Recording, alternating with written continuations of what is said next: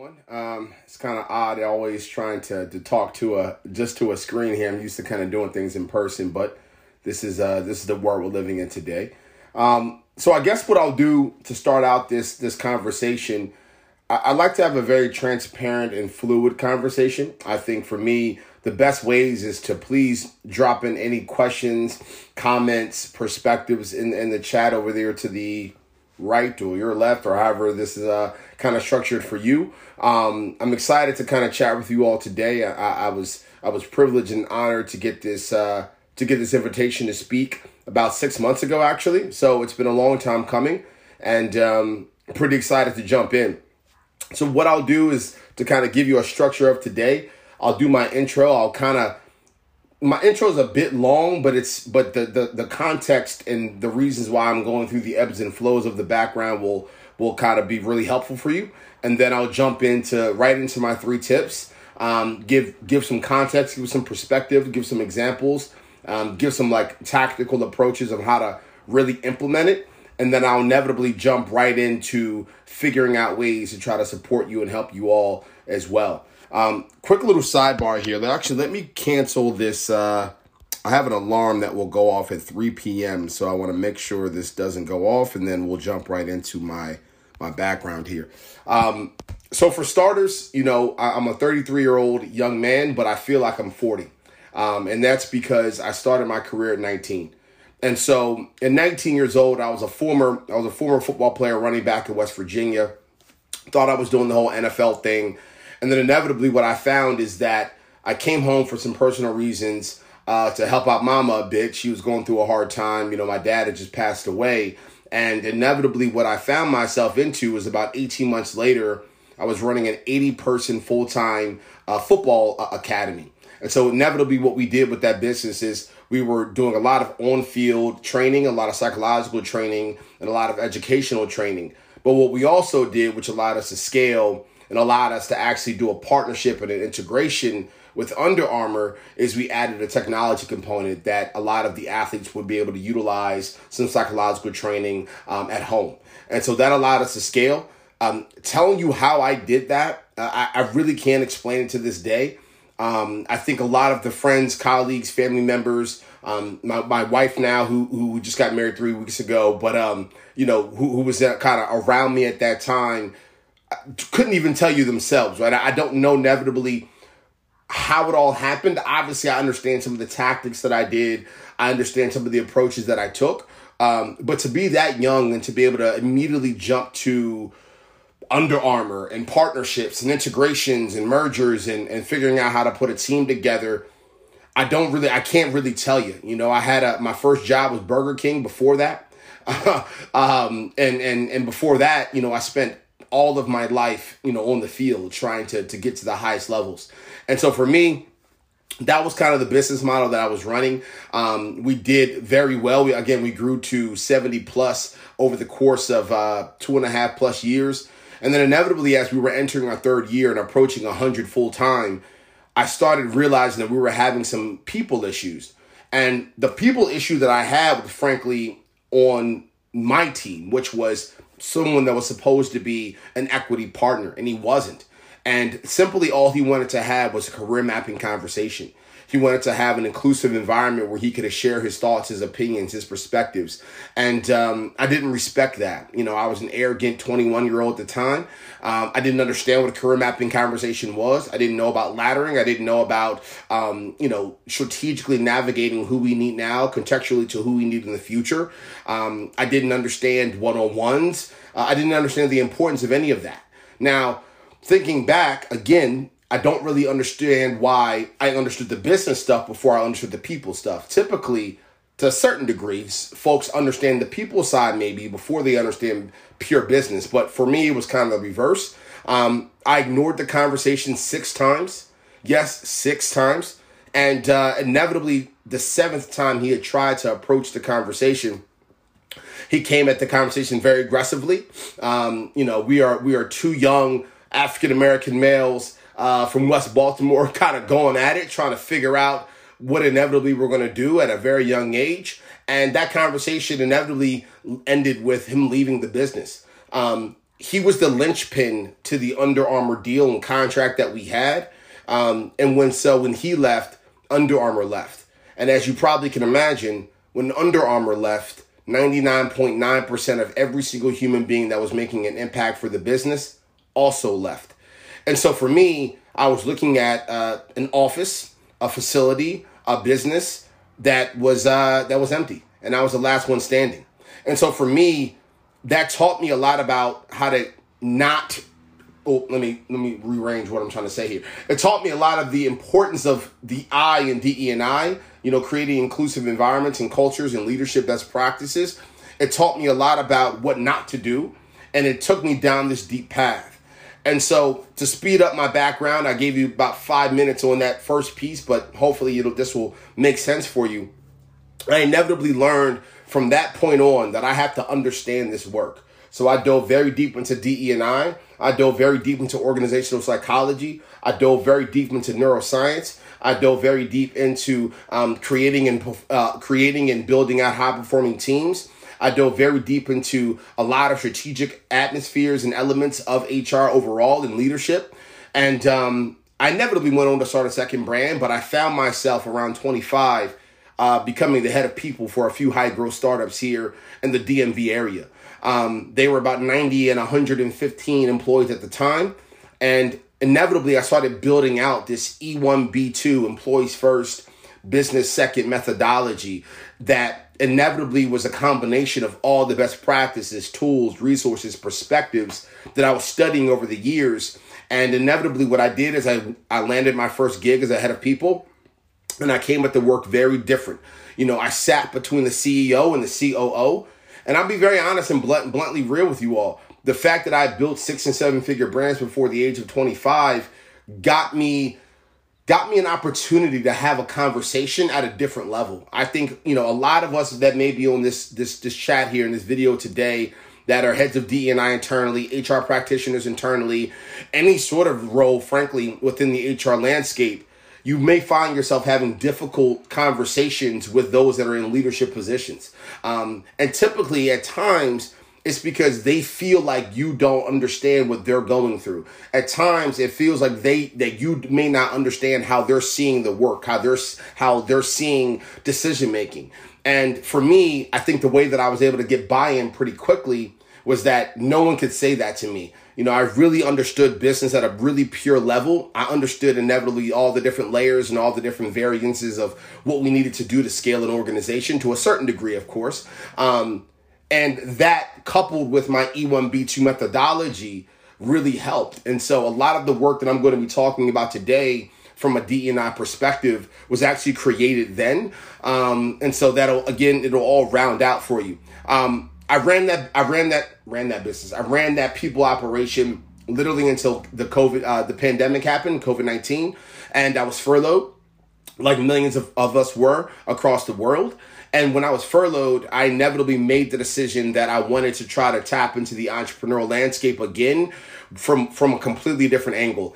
I said, I'm going to try to help companies create inclusive cultures. I'm going to try to help companies put employees first. I'm going to try to help companies not make the same mistake that I made. And so inevitably what I'm doing now and what I've been doing since the pandemic started is running a company called the E1B2 Collective, employees first, business second. That business model is a holding company. And within that holding company, I sit at the center, and there's many different brands, partners, and employees that surround me. And every single company tries to do its very best to put employees first with the product design, with the solutions that we build, with our executions, the way that we run our teams here internally, and everything that we put out to the world from a content perspective, whether that's my podcast, whether this is conversation in this Keynote and fireside chat form now. So everything that I do is putting employees first. A couple of those companies that exist within this business model, we have a Benny, we have Almost Insight, we have Beyond Brand, which I'll talk to you about, that kind of fits into what we're going to be describing today. We have a Beyond Resume. We have Mindstand Technologies. There's been a lot of work that we've done to try to make sure employees are at the center of product, at the center of services, at the center of every execution that we do. And so we're working hard. I'm still a very young man, but again, you probably understand why I said I feel like I'm 40. When you start at 19 and you're 33, that can probably, to a certain degree, seem like a lot. I've held leadership positions pretty much my entire career, which again, all of you probably can have empathy and understand. It's a tedious task and pretty heavy on the shoulders. But that is my background. So 10 minutes long. I know it was a lot, but I'm hoping that kind of contextualizes everything I'm going to be talking about today. So if there are any questions, any perspectives, any feedback, please let me know. I would love to see if anyone has any thoughts, perspectives, insights on my background, on my perspectives, and just overall with what I said. Because again, I think my background is very different, and again, it'll round out why I come at this work from a completely different angle. So as you saw in the title, today is going to be 3 tips for hiring and retaining talent. Again, my background is very nuanced when it comes to the hiring space. I have not held a technical head of talent or recruiter role, but obviously running these brands, I've recruited and managed and interviewed hundreds upon hundreds over my career, whether it's brands that I personally built internally with the first company, with the second company, and now this holding company collective, or whether I spent some time in-house, I've been around it.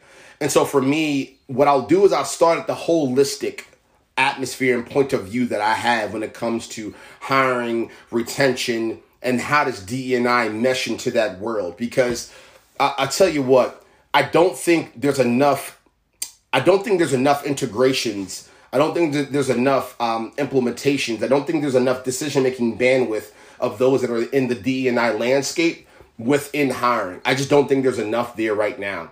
I've seen a lot of great work being done around making sure we're recruiting a lot of folks that are of color, different backgrounds, genders, etc.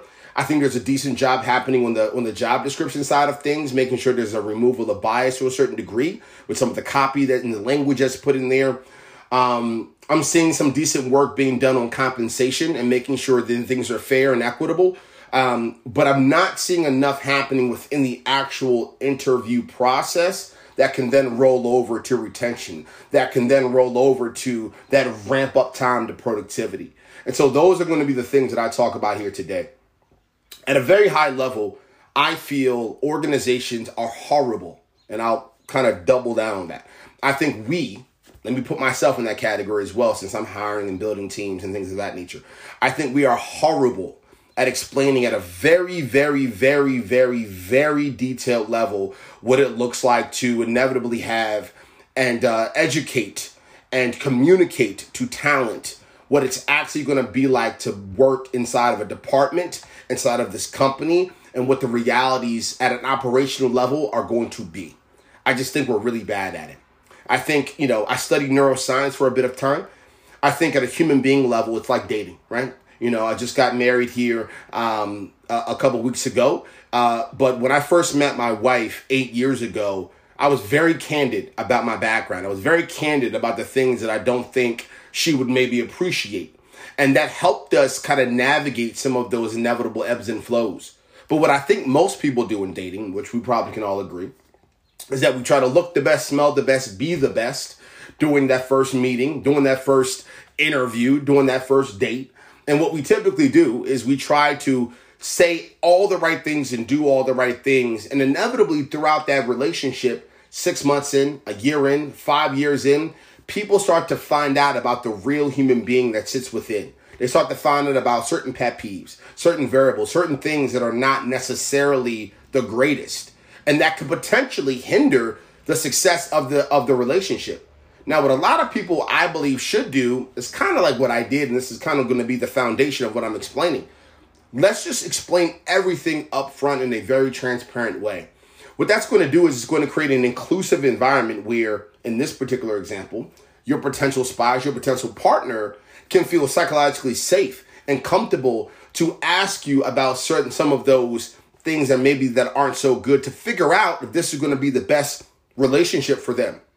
And so I always felt, again, going back to the overall hierarchy kind of perspective, I always feel that organizations are horrible when it comes at this. They're trying to look the best, be the best, because there's a lot of competition out here. There are more small businesses, more high growth startups, more large organizations in America today than ever before. And the war on talent is getting incredibly difficult. So I get it. You have to be strategic. You have to be thoughtful. You have to try to look at your employer branding, your job descriptions, your leaders. You got to try to present this aura, present this aesthetic, present this environment that says this is the best company for you to be at, and here's why. But here's what it doesn't give you an invitation to do. It doesn't give you an invitation to BS, and it doesn't give you an invitation to control the interview process where the person on the other side does not feel inclusive. The person on the other side does not feel psychologically safe to push and understand and dive into certain elements of the work. It doesn't give you the invitation to not allow that person to really make a thoughtful decision. So my goal when building out Beyond Brand, and my goal for today, is I'm going to assume that we all are going to continue to try to show up our best and frankly BS our ways through recruiting talent. I'm just going to assume that. So today, what I'm going to try to do is explain a real creative way of how to not do that, but do so in a way that doesn't make you stop that natural behavior. So I'm going to try to help you as potentially head of D&I, heads of HR, folks that are maybe going to be sitting in this recruiting sector. I'm going to help you find ways to communicate things about your company proactively early in the hiring process in a way that doesn't put you in the seat, in the position when you're actually trying to interview someone to be something that you're not. Because I know for a fact we're all going to show up and be the best that we can be and present this positive experience. So what I'm going to try to do is try to give some perspectives on how to be more inclusive, be more transparent, be more honest in a way that I think is scalable, in a way that I think is productive, in a way that I think is transparent. So I'm going to pause. I've said a lot. I want to see if anyone has any questions, comments, thoughts, perspectives. I'll wait a few moments. If not, I'll dive right in and get to tip and perspective number one. I'll kind of wait here for a moment. Okay, so what I'll do is I'll dive into the first thing. I believe the head of DE&I and the role of the head of DE&I needs to be structured in a different way. We, as folks that are inside these companies, we need to give heads of DE&I more bandwidth, more leadership, more title, more decision-making ability. That is objectively true. It makes no sense to me why someone that is in a head of DE&I position and seat does not have the ability to inevitably make things happen with very little friction or decision-making pushback. My mind boggles all the time why CEOs, COOs, even certain chief people officers, other folks at the C-suite level or VP levels, I'm always very curious of why they're trying to push their narrative and their perspective in the seats, in the way of those in those head of DE&I positions. Like, I'll just be very blunt and transparent. They don't know what they're talking about. Anyone that's sitting in a head of DE&I spot genuinely understands his work at a very deep level and is such a sensitive and unique role and has such an incredible and unique and sensitive impact to the company that there should be very little pushback from someone unless they've researched that position, researched the impact, researched the outcomes, and really understands what they're talking about. And so that's just one macro point of view that I wanted to get out here. Beyond that, though, what I want to talk about is the role of the head of DE&I as well as the head of talent. So those folks need to start working together. And here's what I mean by that.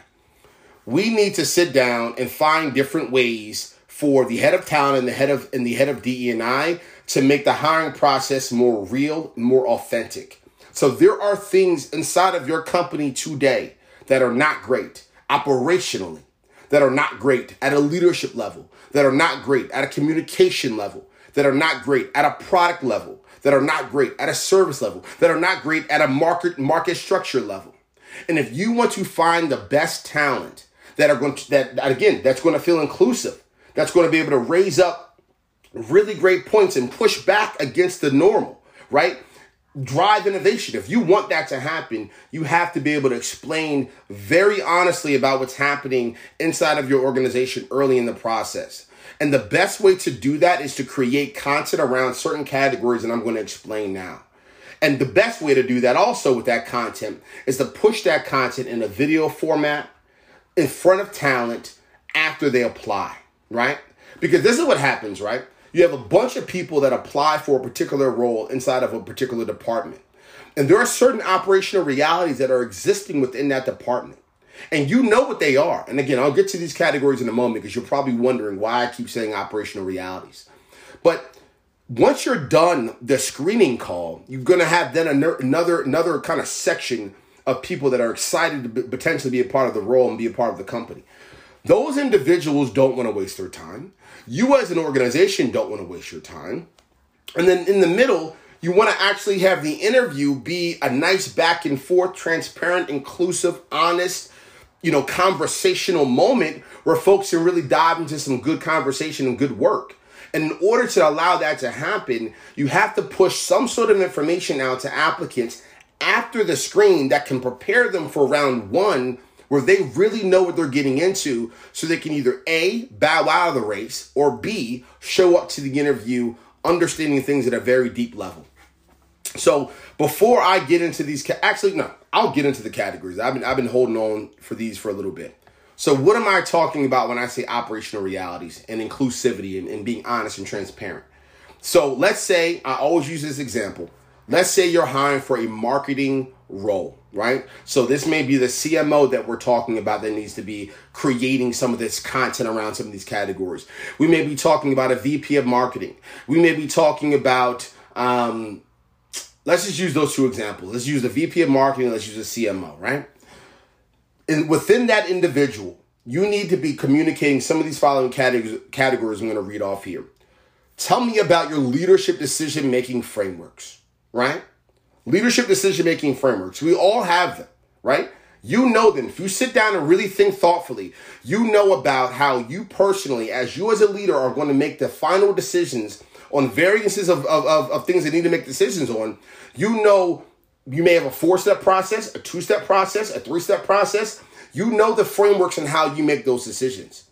You know the frameworks and how you make those decisions and who you bring in and who you involve in those decision making, right? And so if you're having someone that wants to join your team and they just left the company that did not have great decision making frameworks, that they didn't appreciate, and they hear from you that you have something that's completely different right after the screen call, right after the screen call, that inspires them, that motivates them, that seems very much inclusive and honest and transparent, they may get more excited to be a part of the interview. They may show up their better version of themselves. They may show up asking deeper, more contextual, nuanced questions. Thus, now the interview is turning into a really nice moment where both parties can really figure out if this is going to be a good fit.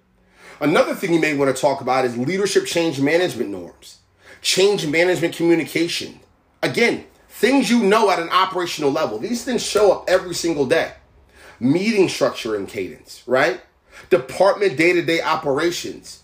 Let me see some more. Salary increases. Walk us through your role as a CMO in this particular example. When it comes to promotions, when it comes to salary increases, what's your overall support? What's your overall impact? How do you help? How do you get involved? Again, you may be interviewing someone that just left the company that did not have a great person at the top that had their back, that had their support, and maybe they're looking for that.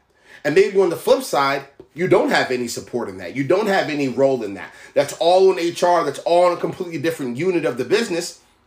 And maybe you don't have any say. So maybe that's not the best place. But you actually want that. You want to be transparent. You want to be real. You want to be honest about those variances, those variables. Because if you're not going to be honest about that, inevitably what's going to happen is that person is going to join your company. And inevitably when that comes up, and it could be 8 months from now, but when that comes up and they're looking for you to have their back when it comes to decision making around salaries and increases and raise their hand and say, hey, we believe this person deserves a shot at the increase, and you don't have their back or you don't have the bandwidth to have their back, that's going to bring up red flags for them. That's going to feel very similar to the company they just left. Productivity is going down. NPS scores are going down. Trust for the organization is going down. Engagement's going down. A lot of things that we know are important, right? Handling misalignment. How do you react, communicate, and address misalignment? Best ways and worst ways to ramp up to productivity. Tell this potential marketing new hire the best ways to ramp up. How you expect them to ramp up. What you expect them to do to ramp up. Your weaknesses as a leader. Your visibility and availability and accessibility to your direct reports. Your ideation processing speed, right? When direct reports bring you an idea to your attention, how long do you personally take to react, to respond, think through? How much of the co-creation process will you be involved in? So these are things that a lot of leaders are just simply not communicating early in the hiring process. And if I'm being really raw with you, they're not really communicating any of these factors until best case onboarding, worst case, they're just letting their employees find out the hard way. So you have to be transparent about a lot of these categories. These categories are important. These categories are real. These categories are operational. These categories show up all the time. Let me give you a couple more.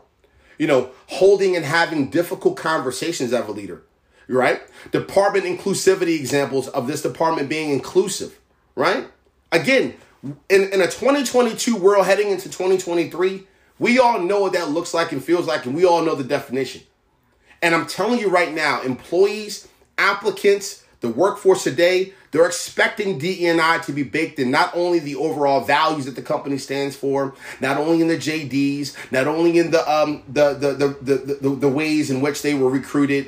They're looking for DE&I to show up in the day-to-day moments. They're looking for DE&I to show up in how you as a leader are impacting their overall vibe, their energy, their innovation processes, their ability to bring up new ideas, who they are as an employee. I'll give you one more. Empowering individual contributors to utilize autonomy. How does that show up? When does that show up? How often does that show up? Again, these are things that you as a leader, how you are working. These answers. These answers at a real level. And it's important for you to think about them, right? So the third tip I'm going to give you here today, and then we'll wrap up for questions, insights, perspective, and I'll tell you how this all works. Don't be afraid to be honest. Don't be afraid to be transparent. Don't be afraid to be direct. Employees love what I'm talking about. Here at Beyond Brand, we've done this at scale. So what we've done in the overall process, to do a quick plug so you understand how it works, we sit down as a third party, which again in the DE&I world is very important because it creates a lot of honest moments here that employees love, because they love to see a third party come in and drive and extract nuance and detail. We sit down as a third party, right? Consultants. We have former heads of DE&I, former heads of people. We sit down with, in this particular example, the CMO, the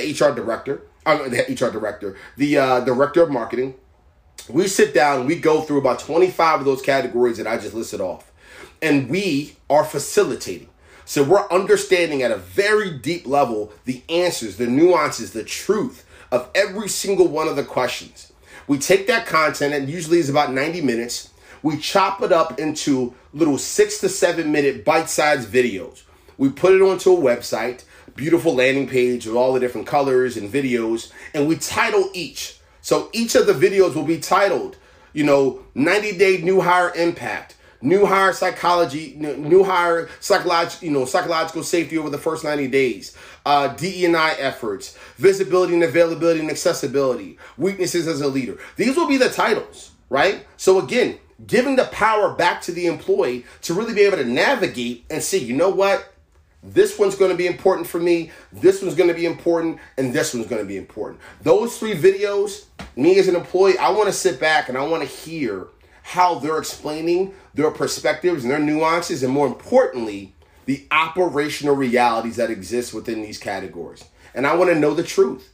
And if the truth sounds like and feels like what I just left, no thank you, which again, as leaders, we know that's actually a good use of time because we don't want to waste our time.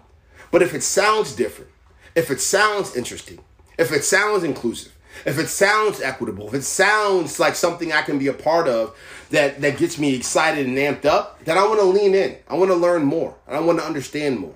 So don't be afraid to be transparent. Don't be afraid to be honest. Don't be afraid to be direct. Don't be afraid to go out on a limb and just explain what is. In this overall practice that I just shared today, there's no right or wrong answer. There's no right or wrong answer. It's just the truth.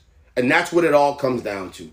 You as a leader, you know the truth at an operational level about what's happening, what's existing within your company today. And it's your duty, it's your responsibility, it's an expectation of the workforce today that you are being honest about these things. Because here's the bottom line and here's the overall benefit. If you do these things, psychological safety in interview number 1 is going to increase. Interview 2 is going to increase. Interview 3 is going to increase. You know what that does? That creates a more honest, transparent, fluid, back and forth conversation that allows you as the employer and the applicant to meet in the middle or not, faster. So now you're looking at time to hire numbers going down. Now you're looking at ramp up the productivity numbers looking a lot more positive. You're looking at NPS scores. You're looking at new hire psychological safety scores coming across in a really unique way. You're looking at perspectives of the organization over the first 90 days, 180 days, 6 months of the organization. You're looking at employer branding at an organic level doing well, right? So you're looking at a lot of things that are going to help productivity. It's going to help you as a leader hire someone to be on your team that's going to know how to be a better team member from, frankly, day one. And even if they don't know how to be a better team member at an in and out level, they're going to be inevitably able to work with you to understand a little bit more about these nuances because you've given them the secret already. You've been transparent and upfront. And the last thing I'll say is it behooves you as an organization to take the content after you're done finding these roles and push it into your internal comms, push it into your intranets, and allow this information to support the onboarding process, right? So just to go back to the categories, if there's ever a moment where, a new hire is feeling like they're not ramping up fast enough, right? They can go right back to that video that says best and worst ways to ramp up to productivity. If they're feeling like there's going to be a misalignment, they can immediately go back to saying, how's my leader going to handle this misalignment? So they can proactively work out the kinks before they approach you. If they ever feel like there's a miscommunication, if there's some change management happening, they can immediately go back to that video and say, here's inevitably how the change management process communications is going to go. Let me brace myself. Let me get ready. So those are my perspectives. That's everything. My name's AJ Vaughn, by the way. I don't even know if I gave you my name. So my name's AJ Vaughn. Officially it's Anthony, but everyone calls me AJ. And that's about 33 minutes. So I figured I'd kind of pause for a second, field any questions, comments, insights, perspective. If you don't have them, no worries. If you do have them, let's jump in and go over a few thoughts and perspectives, but that's really it. I think for me, this work is important. This work is impactful. This work is something that's needed. And I just wanted to share some thoughts and hopefully you all could engage and understand and believe in what I'm doing because you all can do this too. Like there are ways to do this inside of an organization at a scrappy way that doesn't involve Beyond Brand, that doesn't involve me. I just wanted to kind of give you that energy and that perspective. No, I appreciate you as well. Hey, AJ, how you doing this clip? Got a quick question here from Catherine. Yeah. Think about blind hiring. Say that again, I'm sorry? What do you think? Your thoughts on blind hiring? Give me some more context. I have many thoughts, but I want to see where you're coming at from this question, what angle you're coming on. All right, definitely. What I can do, Catherine, if you would like to jump on, I can allow you to talk right now.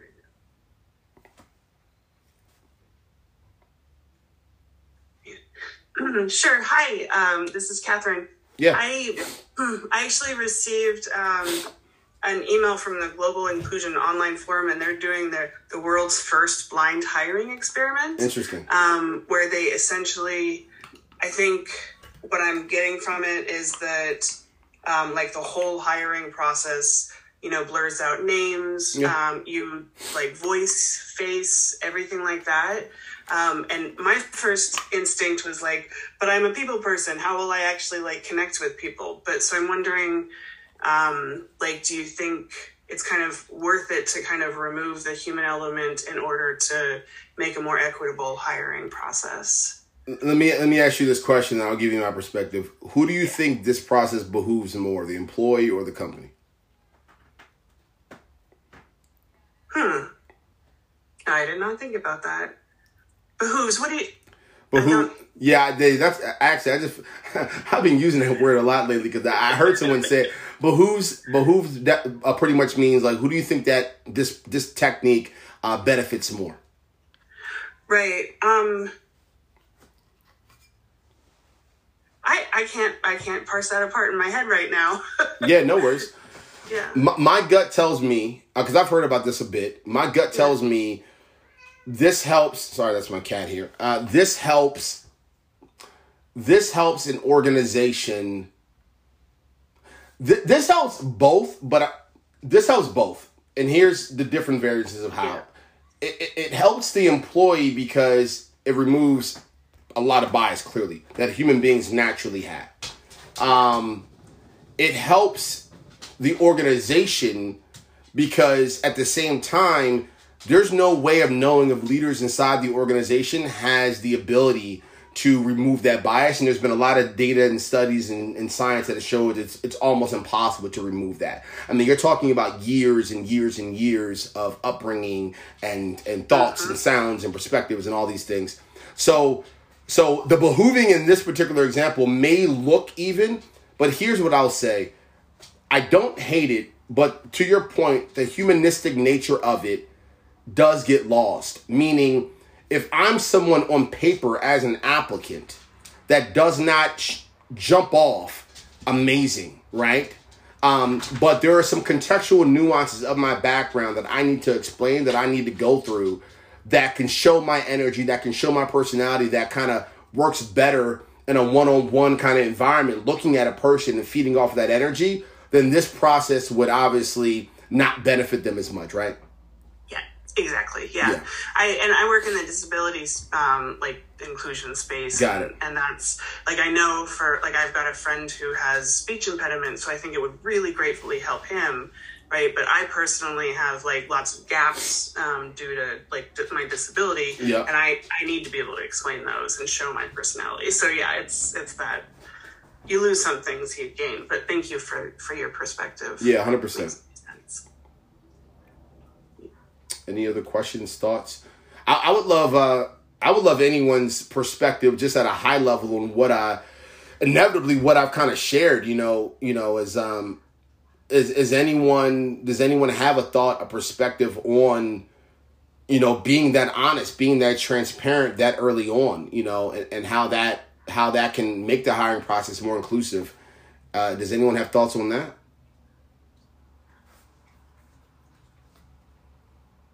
No thoughts? And Kathy, you're still here as well, so I don't know if you have any quick thoughts on that, if anyone doesn't have any thoughts on that one. I do. I wanted to leave space for other people. Yeah, no worries. I see. Yeah, go ahead. Yeah, I personally, this is another one that especially as a neurodivergent, person with disabilities, coming into a hiring process, I'm definitely looking for those signs straight up in the job description, on the company website, right? All of that. Yeah. And I might apply if I don't see it, depending on some other factors, but also because the hiring manager is such an important, right? Or my direct manager is so important to my experience. Yep. So even if the company isn't fully inclusive, if I'm working with somebody who really gets me, it can be helpful, especially if they have some other resources available, like ERGs and stuff. Yeah. So, but I think to really making a fully inclusive, overall professional experience for everybody, I think it really should be up front. Yeah. Yeah. I appreciate that. And I'm seeing some of the comments coming in now. For me, and this, I want to get all of your feedback on this too. Like for me, because I see Cassandra, Smith saying, she aims to share the challenges of the role in the interviews, and I see some other comments here. For me, I know companies are sharing challenges. I know companies are being honest at times, and recruiters, right? Who, frankly, let's call it what it is, are the gatekeepers. That's another thing too that a lot of people aren't actually talking about. Recruiters and TA, they have so much responsibility. Like, they can make or break someone's life to a certain degree if you really think about it, right? Because if you can't get past them, then you don't inevitably get an opportunity for that $80,000 a year job, $100,000 a year job, whatever it's going to be to change your family's lives or to put food on your table. But to a certain degree, what I would love some feedback on and some just conversation and perspective around is, I have no doubt that everyone's being transparent and honest. But I'm wondering, what are the thoughts around some of the categories that I went into? Because I don't, and I just want to know from at a macro level. I know for my hiring throughout my career of running brands, and I've been around this work a lot, I'm not seeing too many companies get really granular into the categories that I'm talking about. So not just the role, but like getting like really deep into those nuances proactively. And I know it's hard to scale that. And this is a way, but I'm just wondering, just at a holistic level, are there any thoughts there? Any perspectives there around how to get super, super deep inside of some of the categories that I've explained? So not just the challenges of the role, but some of those deep nuances of those categories that really can churn out someone. Because the last thing I'll say, and I'll let anyone jump in here, if someone, like, again, I'll pull this up again. Like, if someone left a previous company and now in your pipeline to try to apply for a role based off of a meeting structure and cadence, and they forget, for example, to ask that question during the interview, right? I think it probably makes a lot of sense to try to find a way to explain about the meeting structure and cadence to some degree, because the way you may go about it as a leader may be completely opposite or similar to the way they just left that previous company. And that can really ebb and flow whether they want to be a part of the company or not. And I see another comment here, decision-making frameworks as well, right? Like, that's super important. Like, and giving those like detailed examples are going to be key. So I know it's scary. I know it's different. I know it's super, super micro and niche, but I'm wondering if anyone has any thoughts, comments, would like to come up and say anything, but just would love some feedback on how detailed and like granular we're getting. I see Cassandra might pop up here. And hopefully I'm saying her name correctly. Cassandra, hopefully. Hey, how are you?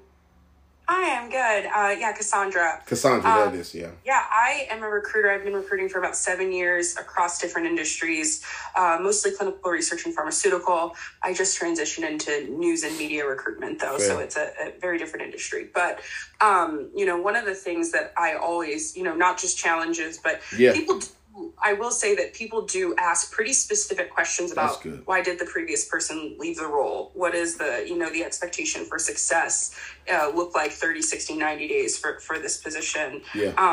And sometimes it's hard as a recruiter because I don't know. Maybe they haven't thought that. Maybe we know we need somebody to be a data engineer, but we don't know where that position will contribute, future down the line. We don't know what success might look like. And so being transparent about maybe that's not laid out. That is a challenge. We've never had somebody in that role previously. You're building the role out yourself. You're building the department out.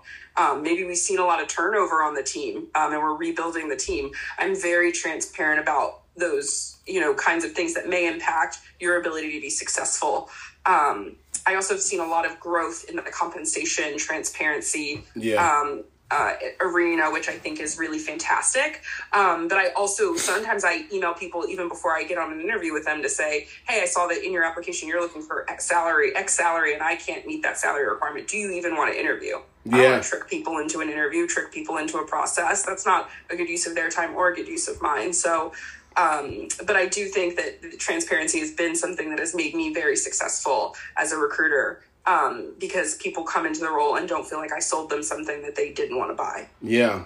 Can I ask you one question too, just for clarity? Do you think it would be helpful for you personally, right, within your role, if the department that you're recruiting for and the head of that department, or inevitably like that applicant's supervisor or direct report, do you think it'd be helpful at all if there was like some sort of a co-creation moment where they could, like, there could be certain categories that like they kind of give you like the nuances and the details and some sort of a video or written format that can kind of be sent? Like, I'm just looking for feedback here. Would that be helpful at all for your particular role, for certain answers and questions that you can't answer at the level of depth that a supervisor will be able to? Would that be helpful?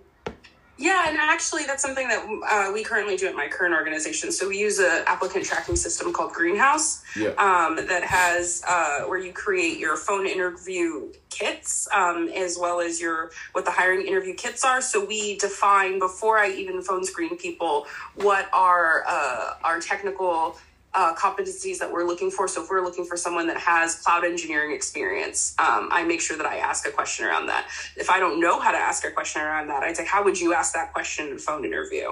And so I can assess that within a phone screen. Sometimes if I'm hiring for a specific, like recently I hired for a Salesforce developer.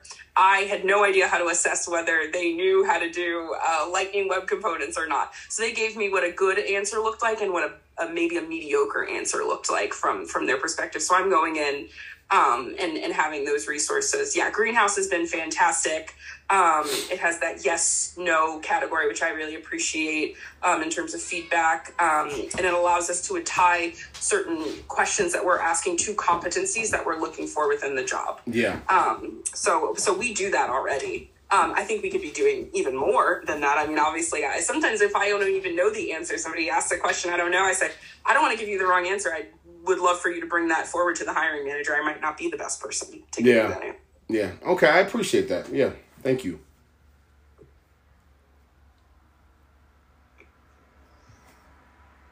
Anthony, it's Jeremy. Can you hear me? I can. How are you?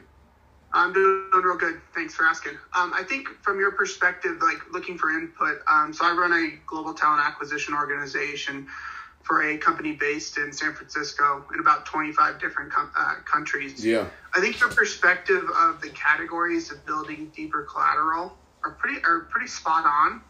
I think the challenges I see is how do you drive that engagement from the executives even to the hiring managers to be able to build out that collateral and, deeper insight for candidates to get the perspective earlier in the interview process. I think this day and age, speed, time matters. We're struggling with managers to even put together good job descriptions. So we've started using, when you talk about like leadership styles or leadership behaviors, that's the type of collateral that we're sending to our candidates as kind of like post-screen, post-first round interview. These are the expectations to be a leader. But I think as a recruitment leader, I think if you can go deeper, you're also giving employees a better perspective the day in the life at the company versus going 3 rounds of interviews, which, my philosophy is time is money. So why waste 3 hours of your interviewers and your candidates where you get to the finish line and it's not going to work out? Or if they do come on board, they're frustrated with the environment or the culture based on, previous experiences. So I think you're onto something. It's just, I think how do you build the collateral when I'm hiring for, 80 different roles across the organization to be able to meet your kind of candidates in the middle to make it customized enough. So I love the perspective. Yeah, I appreciate it. And I can give a little bit of thoughts on what we've done.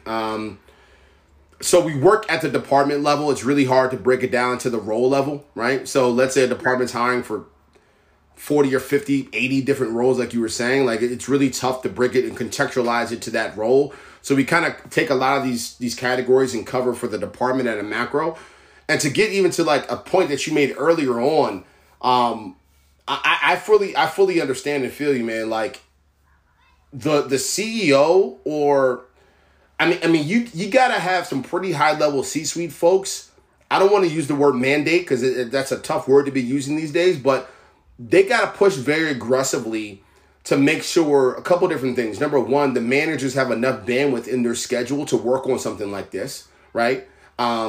Or number two, there needs to be some sort of understanding the importance of this. So, if we need to get, in certain client deals that I've done, if I need to get the CFO involved and really open up the finances here and show some of the negative implications financially of that churn, of that new hire, and kind of get that in the mix to try to get some decisions to go a different way. We've done that. But to your point, there needs to be some high level C-suite executives that say this is going to be what we do, period, end of discussion, and we're going to be blanking this out throughout the company and giving the managers very little wiggle room. Because if the managers are not willing to really get deep into this work and to be very transparent and honest and go through some of these categories and be very candid about it, that's going to be problematic inevitably for that new hire that may be joining their team. And as far as speed is concerned, we've worked hard to kind of get it down to about a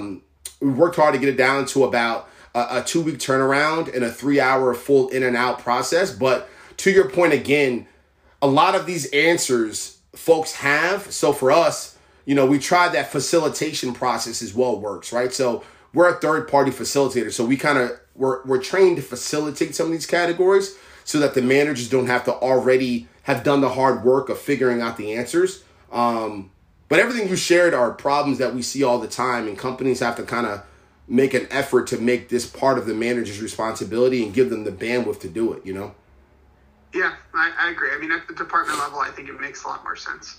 Yep. I appreciate all this feedback, guys. This is really helpful. Anyone else? It's Catherine again. Perfect.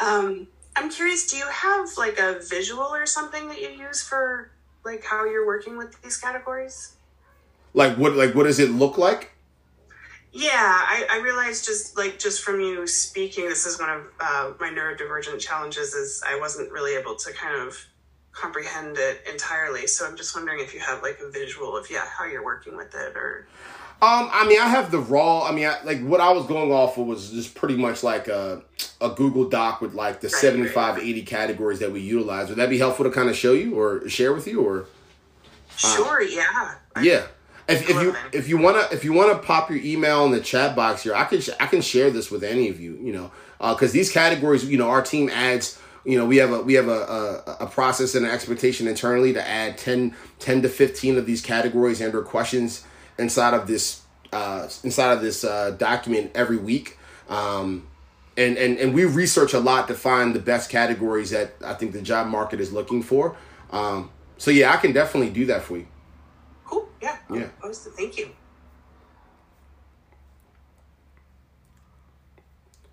And I guess while we're waiting for anyone else to ask any questions, and I'm looking at the time here to wrap up, there's no perfect science to this, right? I think recruiters have struggles at times in certain elements. I think managers internally have certain issues when it comes to certain transparency levels and as well as their own bandwidth. But I just think whether it's utilizing something that, obviously that I built or just trying to find a scrappy way to do it, however you can, it's incredibly, incredibly, incredibly, incredibly important to dive deep into some of these micro categories. I just think it really gives you your biggest bang for your buck, because at the end of the day, some of the categories that I've alluded to today and many others they could be possibly the categories that churned out them at their previous company, right? And I'll just do one or two more just as we close out to give you some understanding of this, right? Like if there's a category or question that goes into if an employer requests a workflow restructure due to feeling overwhelmed or nuanced misalignments, walk us through your process of managing that situation, right? Like that's very micro. But I've personally seen folks leave my team and leave other teams because of the workflow misalignment, right? The bandwidth misalignment, the expectation misalignment there. And if I'm someone coming into an organization, I want to know how you're going to approach it at a real authentic level. And frankly, I want to see that conversation and that nuance being facilitated by a third party. And that's probably the last piece that we'll round out today. A lot of companies again, and I brought this up in the beginning, a lot of companies are doing their very best to show up as their best versions of themselves and to share the most transparent, honest, yet also be thoughtful about what it looks like to an applicant. But I think what organizations are finding today, and there's a lot of research in the DE&I landscape that shows this, having third parties joining and kind of facilitating things, employees really appreciate that because they believe that that's another step closer to just honesty, truth, and transparency, right? And so it's not perfect. There's no perfect science to this, but I think for me, doing something like this, and even some of the things that Cassandra was going through as well, like doing something like this can really help, and being transparent can really help, and pushing your managers and your leaders to do this, and building out some bandwidth in their schedule to make it happen. So that's all I got for you today. My cat's freaking out. She's going crazy. Any other questions or thoughts before I wrap? I'll definitely field and take them. Thank you so much, AJ. We really appreciate it. And for anybody that would like to communicate to AJ, feel free. Within our hostess, you can communicate to him directly through the main channel. Thank you so much, AJ. Appreciate it. Thank you so much. And this will conclude this session.